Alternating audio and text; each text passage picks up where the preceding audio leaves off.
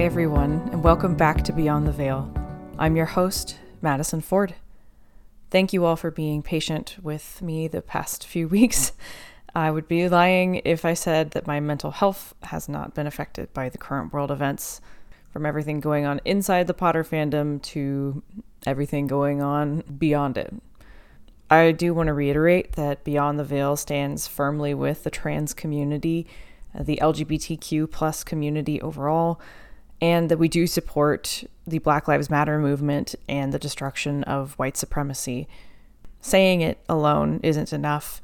I just want to make sure that anyone who didn't know where we stood didn't have to wonder. Currently, we're putting together a plan to raise some money for the mental health of queer and trans Black folks. We'll have the details posted on our social media accounts soon, so please give us a follow at Beyond the Veil Pod on Instagram or Beyond the Veil MN on Twitter for more information. In the meantime, let's get into today's interview with Katie. Katie shared her story of anxiety and the many ways the Potter series has brought her joy and laughter as she works to manage her mental health symptoms. Thank you all again for joining me. Now, let's dive in.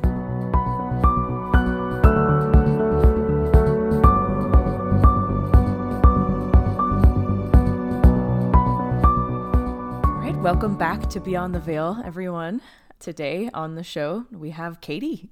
Katie, thank you for joining us. Oh, thank you for having me, Madison. I really appreciate it. Absolutely. Will you tell everybody listening a little bit about yourself? Sure. So, like you said, my name is Katie. I'm 26. I am from New Jersey. I live near the Jersey Shore, if you all are familiar with that. I'm sure you are if you know the TV show. So I live over in that area. I am a communications and media major from a tiny little school called Sacred Heart University in Connecticut. I like to read, I like to write, and I obviously love Harry Potter, and that is why I am here. Yes. And so what type of Harry Potter information would you like to share about yourself? Sure. So I will start by saying that when I was younger and I took all those quizzes and you have to kind of choose almost what house you're in, I always related to being a Gryffindor. So I naturally have all of this Gryffindor merchandise, scarves, hats, shirts, I mean, you name it. And then the last couple of years when Pottermore revamped and I took the quiz and, you take the Patronus quiz and you get sorted and all of that, I was sorted into Hufflepuff and my Patronus is a badger. So the universe is kind of screaming at me that I'm a Hufflepuff at heart. So I guess I'm kind of a hybrid. I'll go with Gryffindor and Hufflepuff. Um, and more information, I guess, about Harry Potter. My favorite book is The Prisoner of Azkaban. I absolutely adore it. I love Sirius Black. There is just something about that story. It's kind of when everything really, in my opinion, starts to get dark and you kind of delve into the entire backstory of Harry and Voldemort and how they're connected and what's going on, and he's getting older and they're all getting older and they're learning more and starting to understand more about his past, and that's what really excites me about it. My favorite movie would probably be, it's so difficult to choose. I really really love Goblet of Fire, but I'm also very fond of Order of the Phoenix. I think I don't know, that one really hits home for me. There, you can see such a difference in all of the characters as far as maturity goes, Mm-hmm. especially from Goblet of Fire to Order of the Phoenix. Um, and I just loved, their kind of rebellious side with Dumbledore's army and kind of going against Umbridge and sneaking behind her back and doing things that they shouldn't have. So I absolutely love that. Um, as far as any other information about Harry Potter goes, I've been with MuggleNet since 2016. I interned for a while, and then I was asked to join as a full-time staff member for the social media team for Facebook, and I have been with them ever since. Wow. Thank you for sharing all of that. So, can you talk to us a little bit about the first time that you came across the Harry Potter series? Yeah, absolutely. So I was probably in first or second grade, and my grandmother had bought me the first book. And I had never really been into fantasy. Actually, when I was very young, I hated reading. I wanted nothing to do with it. Summer reading for school was like the biggest nightmare of my life. I just never wanted to do it. It's just something that I didn't enjoy as a child, which is so funny now because I feel like all I do is read. Um, so my grandma had bought me the first book, and I didn't know how I felt about it. I wasn't really into fantasy types of stories, I guess you could say. And, I started to read it and I didn't love it. And I kind of read half and put it down. It would go back and forth, between it every now and then. And then actually, I don't even know if people might consider me a late bloomer in this case. I was in seventh grade, and I was in a Girl Scout troop with some friends that I had known since I was very, very young.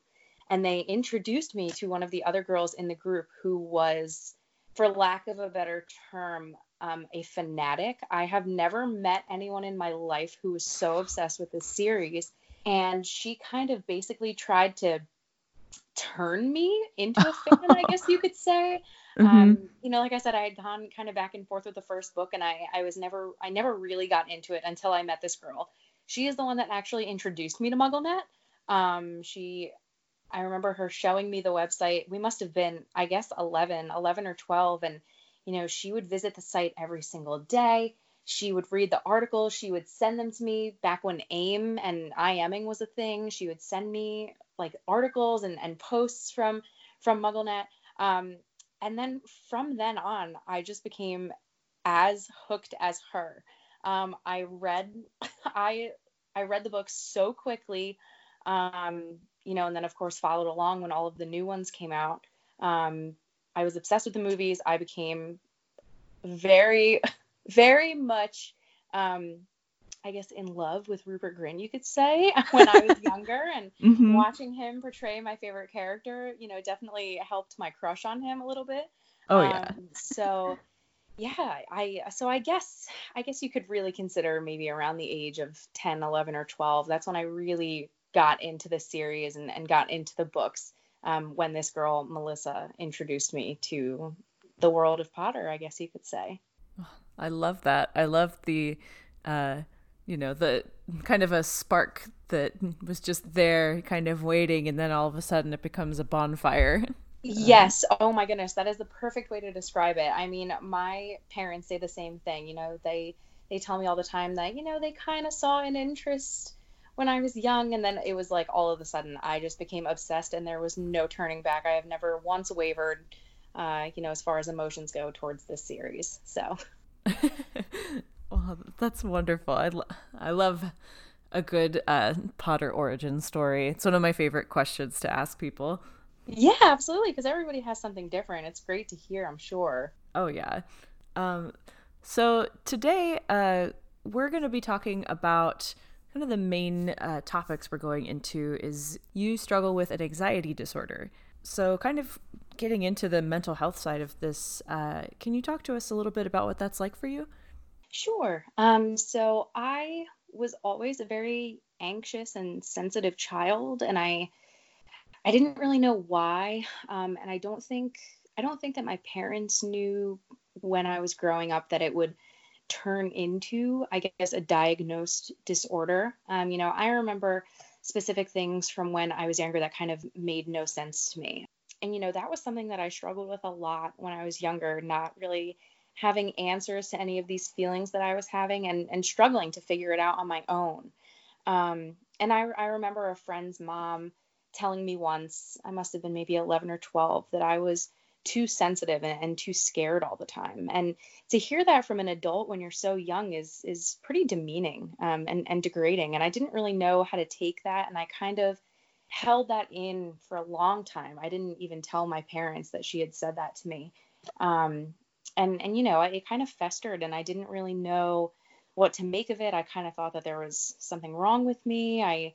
And there's this stigma surrounding mental health. So, of course, I wanted to keep it as close to me as possible without letting the people around me know that I was feeling this way. And then, there were little moments here and there that I just couldn't make sense of. And then, when I was 16, I, uh, I lost a very good friend of mine. He just kind of decided one day to up and leave. Um, no goodbye, no nothing. He just kind of cut me out of his life. Mm. And he was someone that I considered to be a best friend, I guess. I was closer to him, or so I thought, than my three friends from preschool that I'm still friends with today. I considered him to be almost like a brother to me. So when he up and left and kind of told me one day that, he couldn't help me with these thoughts that I was having and that I needed to go see a doctor, that hit me hard. And it was difficult to kind of deal with. And I remember one night I was sitting in my kitchen, and he had left for college, and I was a year younger, so I was still in high school, and I had a breakdown at my table to the point where I couldn't even lift my head up. And I think I really scared my parents, and I think they saw that, I need to talk to somebody. And after kind of calming me down, my mom, decided with my dad that maybe it was a good thing for me to meet with a therapist. And because I was under 18, they did come with me the first session. It was just a regular therapist. She specialized in anxiety, but it wasn't anything so specific because I didn't know where my specific anxiety lied, I guess. I just kind of had this generalized fear. And so I met with her. I met with her all throughout high school. When I went to college, we did have phone conversations from time to time. Then I kind of found my niche in school. I found my friends. I found my activities that I wanted to be involved in. And I felt okay. So I stopped calling her. Still had her, in the back of my mind. And she said that if I ever needed anything, I could obviously always come back. But I did stop. I wanted to see if I could kind of deal with things on my own. And I did, I think I did pretty well for a while. And then my junior year of college, I decided to take a leap and study abroad, which is funny to a lot of people when they hear that I have this anxiety disorder and I decided to travel across the globe to a country with people that did not speak English. I moved to Italy. I was, I guess, 20, 19, 20 years old. Yeah, 20 years old. I moved across the world. I moved to Rome. I did go with friends, so it was a little less frightening in that sense. We all applied together and we all left and went. And that I think is really when my disorder got bad. I loved living there. I loved being with my friends. There was a moment my friends and I went to some kind of event that they were holding in the square of where we lived. And it was early in the morning. So we decided that we would walk there and go to this event. And then we would, find a cafe or something to eat breakfast at. So I hadn't eaten anything that morning. And I guess in the end, my blood sugar was very low and I ended up fainting. So when I was abroad and this happened, I kind of came to and I was in the back of an ambulance and all of these people were yelling at me in Italian and I had to try and communicate. I don't speak Italian, so I had to try and communicate to them, I'm American, I'm studying abroad, my friends are outside. Thankfully, my friends were on top of things and they were trying to tell these people, she's an American student. But it was really scary. I ended up hitting my head. I had to go to the hospital to make sure I didn't have a concussion. And I guess for whatever reason that kind of got me. And I was very tense that whole rest of the trip. That happened in the first week of November and I was there until the second week of December. So it was horrible. Not that the rest of my experience abroad was bad because it wasn't. I did go on trips and I finished classes and everything and I still explored the world around me, but it was difficult. It was just hard to deal with. My parents were so far away. I was here with my friends, but there was no family around. And it just got to the point where I was kind of ready. I was ready to come home. Yeah. Back when I was 20 and I was abroad, that's when it started to get really bad. And I noticed that I kind of maybe needed a little more help than I had originally presumed, I guess you could say. So, yeah. Yeah. It always strikes me when people can recall these different things with such clarity as these kind of moments where after that is maybe when you noticed the anxiety was really staying with you, or that it was like those moments you noticed, like with your friend's mom, you know, being demeaning to you about your anxiety. And I'm curious, since your study abroad trip, has the anxiety kind of been around the same intensity since then, or have you been able to help get it a little bit more managed? I would say a little bit of both. Mm-hmm. It depends on the situation. So, the rest of the time when I was abroad, I was convinced that there was something like lodged in my chest. And honest to God, it was literally just anxiety pains. But for whatever reason, I was convinced there's something in my chest. I need to go get x-rays, blah, blah, blah, whatever. I ended up My parents actually ended up coming to visit. They were going to come visit anyway. But when they came to visit for Thanksgiving, I begged my dad to take me to the hospital. And they kept trying to tell me, you're okay, you're fine. It's just these feelings and you're almost making yourself sick. Um, but my parents, being who they are, they brought me to the hospital in the middle of Italy. And, they did not speak good English, these doctors. They did their best to help, but it's a touristy city, but as far as, these local hospitals and shops go, nobody really speaks English. Mm-hmm. So trying to translate to them what was going on and them kind of trying to talk back to us, trying to translate for us, it was hard. And I thought that things would get better once I got home, and they were for a couple weeks. Um, but I started to get worse again. I was then convinced I was getting headaches all the time, and I was convinced that there was something going on in my head. Did I have some kind of like aneurysm? And it sounds ridiculous, but I am such a hypochondriac. And thinking back to my childhood, I always have been. Um, and, a couple months after I got home, I had my parents take me to the hospital in Connecticut by where my school was, only for the doctor to tell me, you are stressed, you are anxious, they are tension headaches, you are fine. There's nothing in your head, there's nothing in your chest. It is just these anxious thoughts eating you alive. So after that, like I said, it kind of went back and forth. Senior year, I did struggle a lot, I think, with the impending graduation and leaving this environment that I was so used to with all of my friends that I became very close with. Um, I ended up seeing a therapist at school who prescribed me to go on Prozac. And it was just a very small dosage. I think it was the smallest therapeutic dosage a doctor could give, which was 20 milligrams. So I started on that. I'm still on it today. That was back in 2015, so it's been almost 5 years. I haven't upped it. I haven't stopped it either. So it's something that I found helps me. You know, I I'm a big mental health advocate, whereas my family, not that they have anything against it, but they're kind of the opposite. When I was diagnosed with this disorder, my parents kind of told me, well, don't tell your friends about this and don't really tell anybody about it. Mm. Not that they were ashamed of it. I think they just wanted what was best for me and they didn't want it to affect, the way people acted around me. Yeah. Um, but since then, I've become a very big mental health advocate. I have no problem talking about it, my struggles, things like that with anybody really. Um, so it has gone up and down. I did end up after graduating and coming home.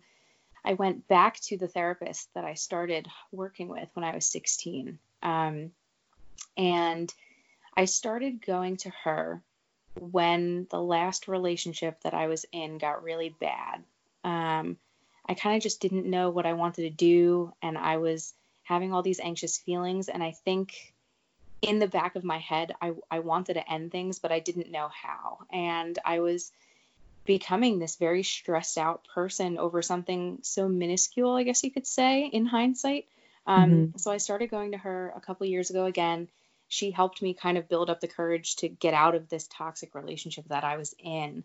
And then I stopped seeing her 2 years ago, I guess, because I actually moved to South Jersey and ended up seeing a therapist down there. And I've been with this therapist ever since. She's very funny, which I think is a key ingredient into a good therapy session. She makes me Mm-hmm. laugh, which I think I need, especially with these anxious thoughts that I have. So, yeah, I still see her today. Like I said, I am on medication and I have no problem talking about it. But it does fluctuate. As of recent, it's been a little worse than normal. But I've figured out over the last 10 years how to manage it. There are Mm-hmm. some days when it does get bad and I will need to call my therapist kind of almost for like an emergency session or as soon as they can take me. Um, but I have found that I am able to manage it. I try and go as long as I can without a therapy session just to see if I can do it myself. But it does fluctuate from time to time depending on the situation that I'm in. Have you, with that fluctuation, are you able to tell if there's something specific that leads to an increase, or does it feel kind of random? A lot of times it feels random for me, Mm-hmm. which is extremely frustrating, not only Yeah. to me, but the people around me. And it has proven to end friendships and relationships that I'm in, which have hit me hard. I always think, is there something wrong with me? I'm turning these people away, I'm pushing them away, but in reality, it's who I am and it's what I deal with, and I kind of just have to accept it, which I have a very hard time with.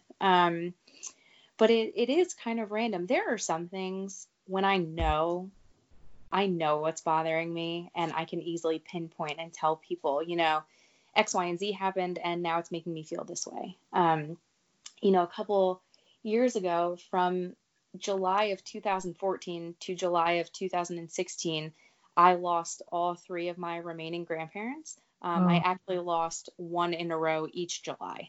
wow. So it was just kind of like one after another after another. And I remember every summer I would like go into this spiral that I was just so tense because it was like, well, my grandma passed away last year and now my grandpa's really sick. And then the next year it was like, well, my grandpa passed last year and now grandma's really sick. So we were all, I was all over the place. And, I did feel that kind of almost impending doom, I guess you could say, every time that month came up when my grandparents, as I lost each one of them and as they got sicker and sicker over the years.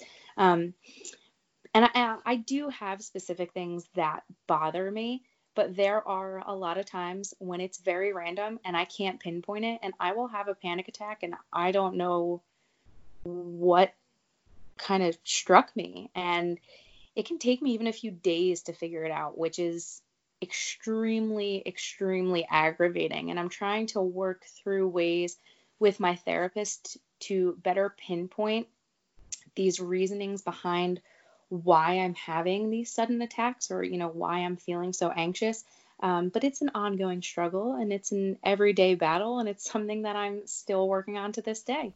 Your mental health is a forever thing in some ways. So I think it's probably very normal to have that kind of struggle still with figuring out what those triggers are. And I'm glad that you're working with somebody. That's I am myself, and it's helpful to at least feel like you have a professional helping guide you through that. Yes, 100%. And I feel you need that third party outsider because I can talk to my friends all I want, but they're also going to tell me exactly what I want to hear, Hmm. except for when they are giving me tough love. But they're gonna tell me exactly what I want to hear, which I would love that all the time. But also, I need truth and I need honesty, and I kind of need that brutal honesty sometimes, which I feel like you can only really get from a therapist. You need someone removed from the situation, who doesn't really know you outside of these therapy sessions to really get into what bothers you and how to fix it.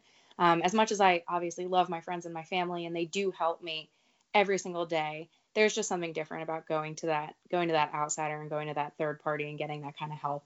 Absolutely. And so, in addition to working with like a therapist, like third party and medication. I know you've mentioned that the Potter books can kind of help you stay occupied so that your head doesn't, get into those really anxious thought cycles, or helps you with them. And I'm curious how the Potter books are kind of involved in that. Yes, absolutely. Well, ever since, I was young and I got into these, there's just something about these books that take me away. I think the big thing for me is that it's like an alternate universe. Something that obviously we don't have, as much as I pray and plead with God that it was real. It's not, and we'll never have that. So it is such a wonderful thing to escape in these books. And for me, I'm a big young adult reader and writer. And I tend to lean towards these like young adult romance novels, which are all very similar, when you read them time and time again, one after another. So what I like about the Potter series is that it doesn't focus on that young adolescent romance, as the number one priority throughout the series. You do get that towards the end with Harry and Ginny and Ron and Hermione, but that's not the main focus of this series. I love that J.K. Rowling focused on friendship and, kind of facing your fears and working together and, realizing that there are more important things in life than, doing things just for yourself. You're helping others, and, you're researching, you're making yourself smarter, you're doing all these things with other people throughout this series. I just like that she focuses on that rather than, that kind of romance side. I think there's just so many other important things, that she hits on within these stories. And that's something that really captured me when I read them so long ago, and even as I read them now, as a grown woman. It's just something that I like. It's something that's different. I feel like I'm sure you do get other young adult stories, that don't focus on that romance side. But there was just something different about these stories. I remember growing up, there was no other phenomenon like this. We would camp out waiting for the books. We would camp out waiting for the movies.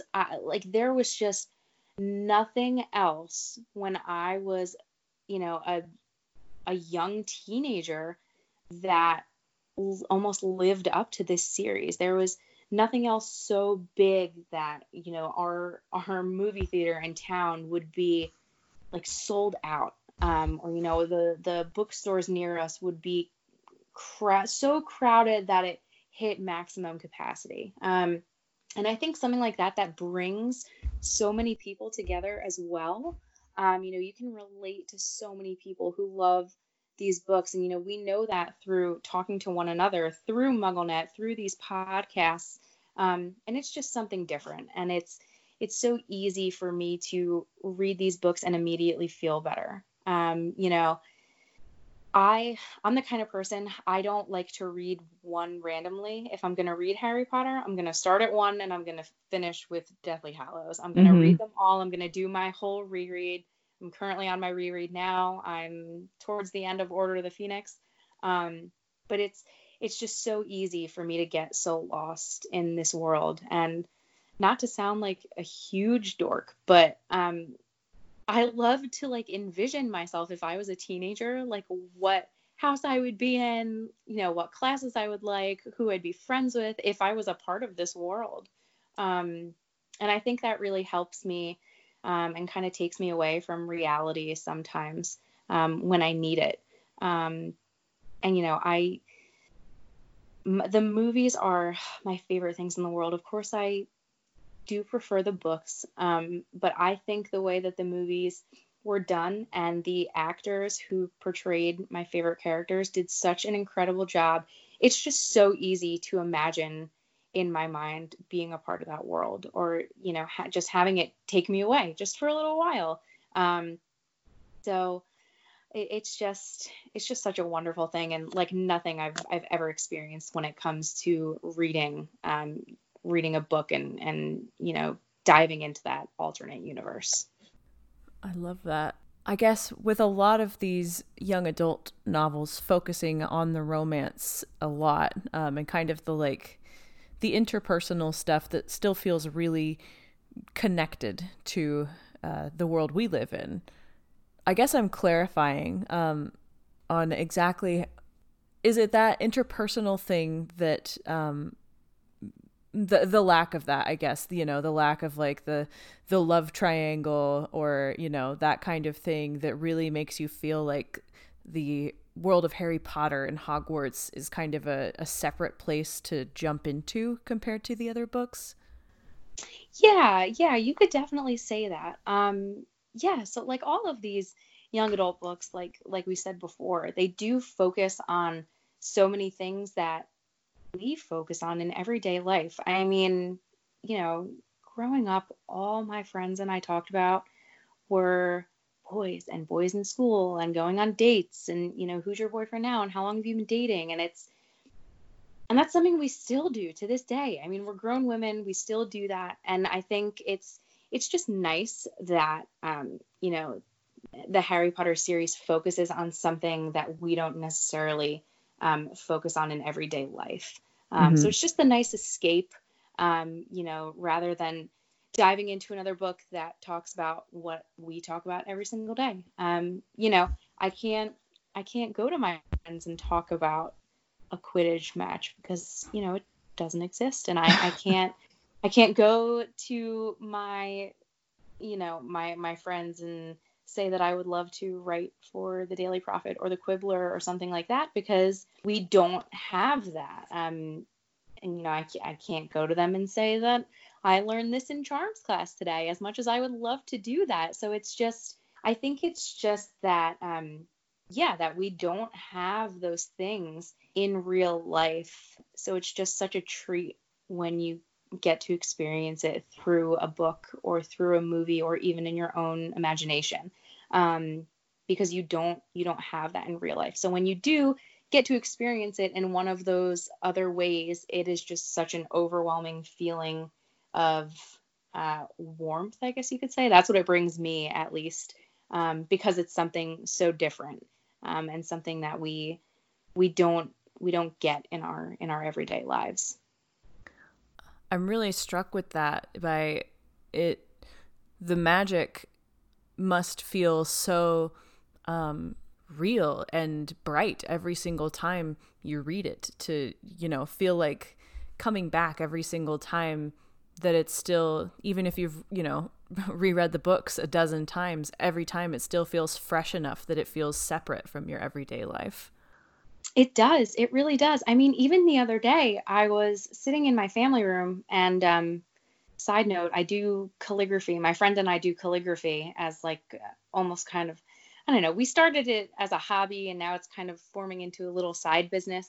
So I was doing some of it for fun the other day, and Half-Blood Prince was on TV, and I don't want anyone to hate me, but that is my least favorite book and my least favorite movie. But it was on, and I was like, you know what? I haven't seen this in a while. I'm gonna kind of have it on in the background while I do calligraphy. And I actually just had to stop doing what I was doing just to watch it, because it just captures me so much that I can go back time and time again, just like you said, after reading these books a dozen times or seeing these movies however many times I've watched them, and it's like it's almost new every single time, and I love that I can still get that sense of freshness, each time I come back to this story. It's just such a wonderful feeling, like I have never felt before in my entire life with any other series of books or movies that I've loved. So yeah, it's such a wonderful experience. Oh, I love that. And I know you said that most of the time when you're reading them, it's like a, from book 1 to book 7 type experience. But I'm curious if there are, if you're having like a really bad, anxious day, if there are any scenes from the books, or if there's anything that you really turn to, even if it's just in your mind from the Potter series. Yeah. Oh my gosh. Absolutely. 100%. And my poor roommate from college can back me up on this. I absolutely love Fred and George. And it hurts me to this day. I almost wish that J.K. Rowling would just write a separate series just for the two of them, because I would love that. I just love them. I love them as the characters they are, the comedic relief that they bring to the stories. I love them in the movies. James and Oliver, I think, were perfectly cast for them. I met them a couple years ago. Nicest guys in the world. I just loved the way they brought Fred and George to life. And I think also, in a sense, and I've talked to some of my friends about this as well, who like this series too. Um, I do wish that we kind of saw the more serious side to them, because they were serious about starting this business, at such a young age. Um, and I think we only really saw their comedic side in the movies, which I would have loved to have seen more. I will literally fight to the death for anything more from Fred and George, whether it's writing, whether it's more scenes. I would do anything to get more of it. But I always kind of turn to scenes with them when I'm feeling particularly bad. Um, Order of the Phoenix comes to mind a lot. Of course, there's the infamous fireworks scene when they are leaving Hogwarts, before graduation, and they're kind of just like, "We're leaving. We're going to start this business. We're going to open it up. We're going to see you guys later." I love that scene. Well, also the score from the movie. That particular song is by far my favorite out of every single score, every single movie. I absolutely love that one. Oh, wow. So I turn to that scene a lot. There's another scene in Order of the Phoenix where there's a young boy who, I guess, is dealing with the wrath of Umbridge, and the kind of torture that she puts them through with the scarring on their hands. And you just see this different side to the twins, and they're showing just a really compassionate side to the both of them, to this young boy, that you can only imagine. I'm sure that they've shown Ron and Ginny growing up, but you don't see it that often. You kind of get that sibling rivalry throughout the story. So to see them comforting this young boy, who's very upset and crying and probably hurting, it gets me so emotional every time I watch it. And it just, kind of reminds me that there are good people out there like them who are going to be there for you no matter what. Um, I see that in my friends when I'm going through something. They have this constant feeling of, we're always going to be here. We're always going to make you feel better. And that's why I love that scene so much, because it's just, like I said, it's a side of them you don't really see. I wish we got more of, but to have those kind of couple fleeting seconds is just something that I turn to a lot in a time of need. It really lifts my spirits and reminds me of the great people that I have in my life who act the exact same way. So yeah, absolutely, definitely those moments. That's so interesting, because you mentioned earlier that you found it kind of I don't remember your exact words, but you mentioned kind of the importance of humor in with a therapist and as a kind of a coping mechanism for getting through. So I see how that could really help out. Yeah, absolutely, 100%. I've never had a therapist before the one that I'm currently working with that would make me laugh in meetings, and it just makes it feel so much lighter and better. I don't feel like I'm being examined by a doctor. I kind of feel like I'm talking to a friend, which makes it a lot better. Which is definitely why I've turned to the twins and found them to be two of my absolute favorite characters in the entire series, because I do think you need that humor when it comes to dealing with your mental health. Not that it's a laughing matter, but you do need that lightness and that calming kind of coping mechanism, to help you through. So that's definitely, you're definitely right. They certainly help me through those difficult times when I can't seem to find my own laughter. I turn to them. It's a I think it's humor is so relevant, especially when it comes to anxiety. When you think, of the metaphor of the boggart in the books, where that's how you destroy the thing that you fear most, is you find a way to laugh at it. So I think that's really wonderful that's what helps you, and it's such a direct metaphor here. Yes, that's perfect. I didn't even think of that, actually. That is so funny. I did not even, my mind didn't even go to the boggarts and how to destroy them, but I love that. I'm going to carry that forward with me. I really, really like that.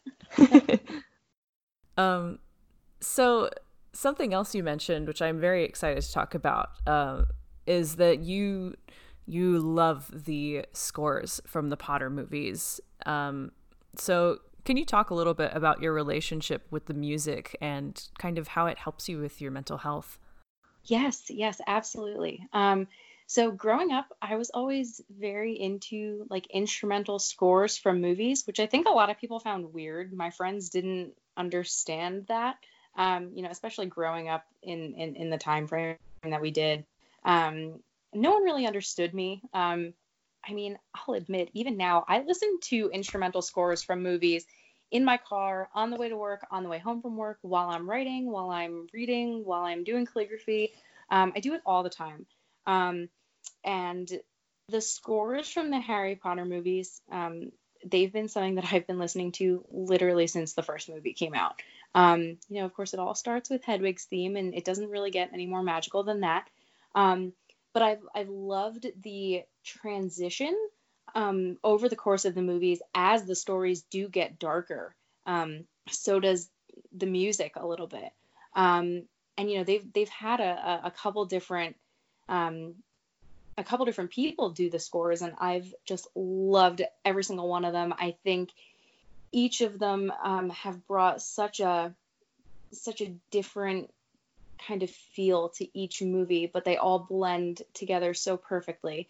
And I grew up in a kind of musical atmosphere. I started playing piano at the age of 5. I did play guitar. I sang in choir in elementary school, high school, and college. So I'm around music all the time. It's something that I definitely use to help cope with my anxiety. And yeah, the Harry Potter scores by far have probably helped me the most. I remember a couple years back, I think it was back in January of 2017, I went to Florida with my friends for a week. And, I told them that, of course, we had to go to Universal because I wasn't going to go to Florida and not go to the Wizarding World. And they all love the books and the movies. I remember going to the midnight premiere of Deathly Hallows when it came out with these girls that I've known for a long time. None of them love it like I love it, but they love it. And I remember walking through the park, and it was my second time that I was there, but I hadn't seen Diagon Alley yet. And we walked in, and I started to cry, and I don't think they knew what to do. They knew that I loved it, but they were kind of like, "Are you okay?" And I started spewing off the names of the scores. Like they were playing Reunion of Friends from Chamber of Secrets. This is how much of a dork I am. But they were playing that, which they play in the last scene in Chamber of Secrets when Hagrid comes back and he thanks Harry for, kind of clearing his name. And my friends just looked at me and they asked me, they were like, "How do you know that?" And I kind of had to just tell them, well, I kind of listen to it all the time in the car, and it's just something that I love to listen to. But I mean, I literally know, I know the music from every movie. There are specific ones that are, I guess, sadder sounding, that I listen to when I'm kind of dealing with my stuff. And sometimes you just need to cry it out.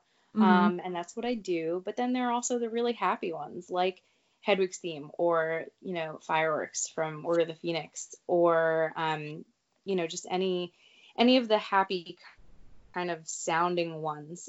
It's just such a magical thing. Ron's victory is another one when he's playing Quidditch. I absolutely love it. It just pumps me up. It just gives me this sense of happiness, and, you can do anything you set your mind to. I just love it. And when I listen to them, because I've seen the movies so many times, more so than I can count, it's so easy for me to be transported to the world by listening to the listening to the music. Mm-hmm. You know, it as much so as reading the books or watching the movies. I can listen to the music and be instantly transported, and it's such a magical thing. And I love it. And like I said, each of the score writers have brought something different to each movie, but everything blends together so beautifully. And it's something I take for granted, I think, the power of music. But, you know, I always kind of get that whack in the face that, you know, music is really such a universal, beautiful thing, and it really can help you when you're struggling. So I absolutely turn to the scores. Like I said, I definitely know all the songs. I have my Harry Potter playlist on Spotify, and I listen to it probably almost every single day. That's amazing. I love it. Um, do you have any total favorites that you listen to like all the time? I do. I'm gonna bring it up on my phone because I'm gonna blank. There's so Leaving Hogwarts is so beyond heartbreaking, but I absolutely love it. I think somebody on Tumblr once put that score to the last like page or the last couple paragraphs um, of the audiobook of Deathly Hallows when you know Harry and Ron and Hermione's kids are getting on the Hogwarts Express. Oh my gosh, it nearly killed me. It's Oh, so beautiful. I cried so hard. It's just absolutely gorgeous. Um, so there are a couple. I absolutely love Living Death from Half-Blood Prince when they are in potions class. mm. It absolutely does not match the title of the song. You know, when you think Living Death, you kind of think, I don't know, at least to me, I would think that would sound kind of dark and dreary, but it's so upbeat and funny to me. I love it. There's another one from Half-Blood, Harry and Hermione, when she's kind of dealing with these, I guess, raw emotions when she sees Ron with Lavender. That's something that I listen to when I'm not necessarily feeling good. You Mm-hmm. know, it's the scene where she's very upset and she's kind of crying into Harry's shoulder, and I can resonate with that so much. So I absolutely love that one. Sky Battle from Deathly Hallows when they are kind of transporting Harry from Privet Drive to the Burrow. Um, oh my gosh, it's so good. I love that scene. I love that song. It's just so, it sounds so badass to me, and I don't know what other way to describe it other than that. It's just so cool. I absolutely love it. Lily's theme is another one that gets me from Deathly Hallows.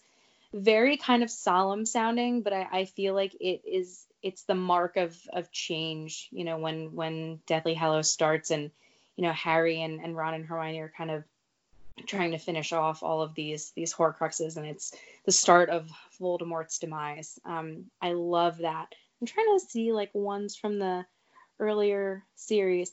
As I mentioned before, Prisoner of Azkaban is my favorite book. I know I said Goblet and Order are my favorite movies, but I love Prisoner too. You know, I love Gary Oldman. It's so good. It's Yes. so good. There is, I think it's in the credits of Prisoner of Azkaban. It's Mischief Managed, and it's kind of almost all of the music from Prisoner of Azkaban combined in this like 12-minute score. Um, John Williams is by far my favorite composer out of all of them who have done the Harry Potter movies. They're all brilliant, but John Williams is by far my favorite. And Mischief Managed is just so beautiful. I can listen to it and I can just see the entire movie and the entire book just play out in my mind. So yeah, those are definitely some of my all-time favorites. I could go on and on, but I would say those are probably my top couple of you know, songs from the scores of the movies. Well, I love that, and thank you for sharing all of those.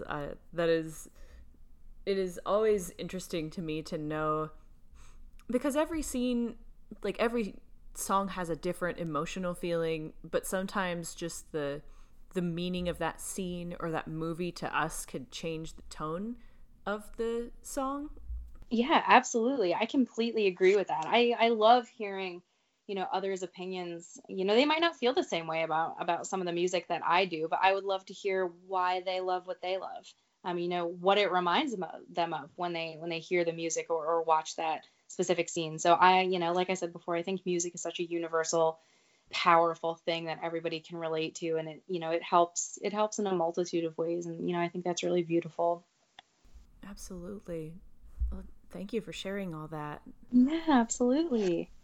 As we move toward the end here, I know you mentioned that you went to see the studio tour when you were abroad, and I'm curious to know what this was like. Obviously, the amazing aspect of seeing the studio tour and all of the wonderful things it has, but in particular, what it was like you said, this is a new country, this is a new experience for you, and how that all kind of molded together for you. Yeah, it was very scary to um, get there, I guess, because I didn't know where I was going. I went with a girl that I didn't know very well. I met her at my university in Rome. And she kind of became friends with me and my friends. So I didn't really know her. I had known her for maybe a month and a half. And we all went to London together, but she was the only one that wanted to go to the studio tour with me. So we bought our tickets, packed our bags, and we had to travel from London to Leavesden. I don't remember exactly how we did it. We might have taken some type of train. And then from where you get off, you have to take a double-decker bus into Leavesden that takes you directly to the studio tour. And it's this huge double-decker bus with like the Deathly Hallows poster on the side. At least that's what it was when I went. And it was awesome. We were the first ones online. We took a seat on the second tier to overlook the street. We got there. I immediately started to shake. I started to cry. I was so excited. I did not know what was going to happen. And I didn't realize that when you go in, you're kind of on your own. It's not really like a guided tour. There are people there to discuss things with you, but you can go as slow or as quickly as you choose. I think we were there for probably 6 or 7 hours.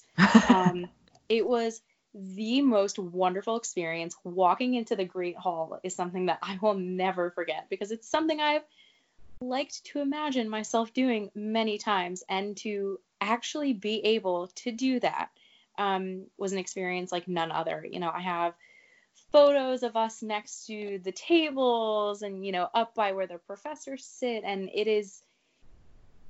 that trip alone could have cured my anxiety fully. It was so incredible. Getting to see the different outfits that were worn by the actors throughout the entire series, getting to see the sets. We walked my favorite set that I saw in my time there was seeing like part of the Weasley house. It was beautiful. They're my favorite family. They're my favorite characters. I said before, I love Ron, I love Fred, I love George.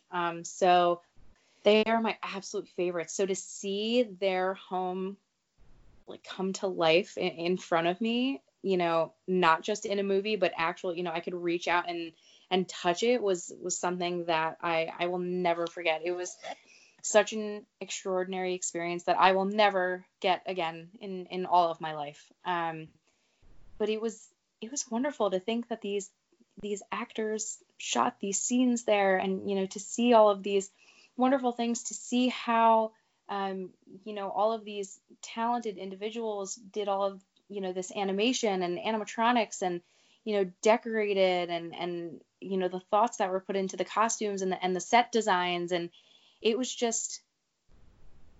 overwhelming in the best way possible. I got to stand on the Hogwarts Bridge. I got to stand in front of Privet Drive. To this day, my mom just said this to me the other day. She said, I love that photo of you on the bridge when you went to the Harry Potter tour when you were in England. And she said, she's like, that's my favorite photo of you. I think because I just look so purely, genuinely happy in that moment. I've never looked like that before in my entire life.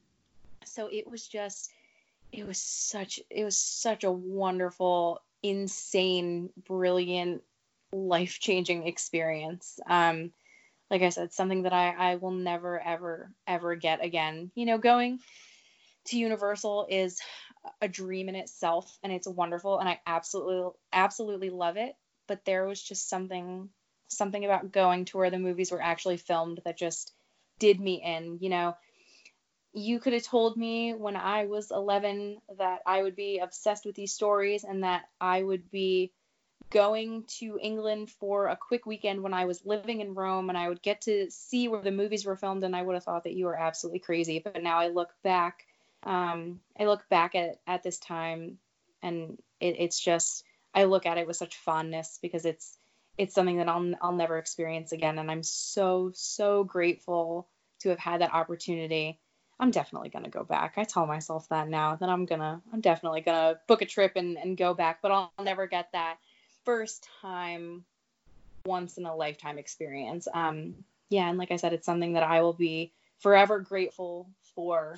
So, I thank Warner Brothers for giving us that opportunity to do that and walk around, because yeah, like I said, it was a once in a lifetime opportunity, and I will absolutely never forget it.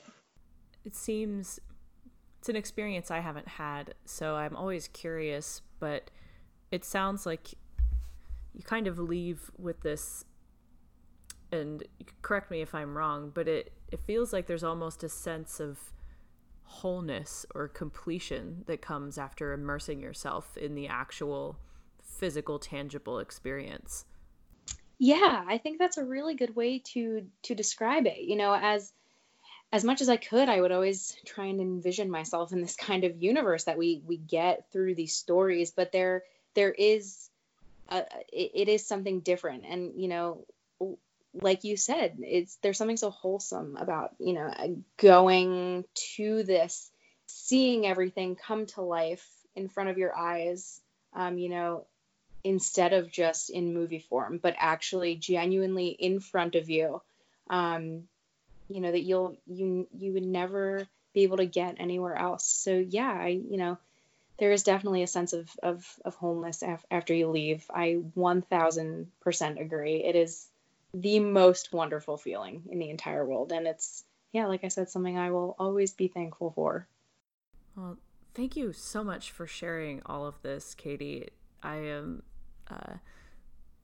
I don't know. I feel like feeling a sense of wholeness myself right now. It feels I've been, as a side note, lately I've been really struggling with my own health anxiety, and hearing the way that you have managed and coped and found yourself able to work through these tough situations has been really, it's helped me feel a lot less alone. So I really thank you on a personal level for that. Thank you so much. I really appreciate that. I loved sharing my experiences. I'm glad that you feel that way. And knowing that you feel the same way makes me feel less alone. And I think that's something that's so great about, trying to highlight the importance of mental health, because it is easy to feel so alone, in your own thoughts, but knowing that there are other people out there who struggle and maybe cope in similar ways, gives you that sense of community and makes you feel a lot less alone. So I appreciate you letting me come on the show today and share my experiences. I really do appreciate it. Absolutely. And I'm curious to know if you have any final words of wisdom or advice or anything else that you want to share with everyone. Yeah, absolutely. I would say, over my 10 years, or even more so, I guess, than 10 years of dealing with the ups and downs that come with an anxiety disorder, whether you're dealing with that or you're dealing with depression or any other mental health, a disorder that you may meet within your lifetime, there is no shame in seeking help. There is no shame in, finding some type of treatment, whether it's medication, whether it's therapy, whether it's both. Um, you know, it's something that you're doing to help yourself, and in the end you will be stronger because of it. So, don't be afraid to share your experiences, no matter how many people try and tell you that it's taboo and that it shouldn't be talked about. It should be talked about. And I am definitely one to advocate for mental health. So, keep your head up high, keep walking, keep fighting the good fight, and you just remember that you're never alone. It's easier said than done, and I definitely have my days where I feel alone, but we're not. As it might not seem that there are a lot of people that are dealing with this kind of thing, but there are. So be brave, share your voice, and just know that you are not alone in the struggle. There are many people who are here for you, and things will get better. So that's my piece. Oh, well, lovely. Well said. Thank you. Thank you so much for being on the show today, Katie. It's been an absolute joy to have you. Oh, thank you so much, Madison. I really, really appreciate it. It's been so much fun, and I've loved talking to you, so thank you so much.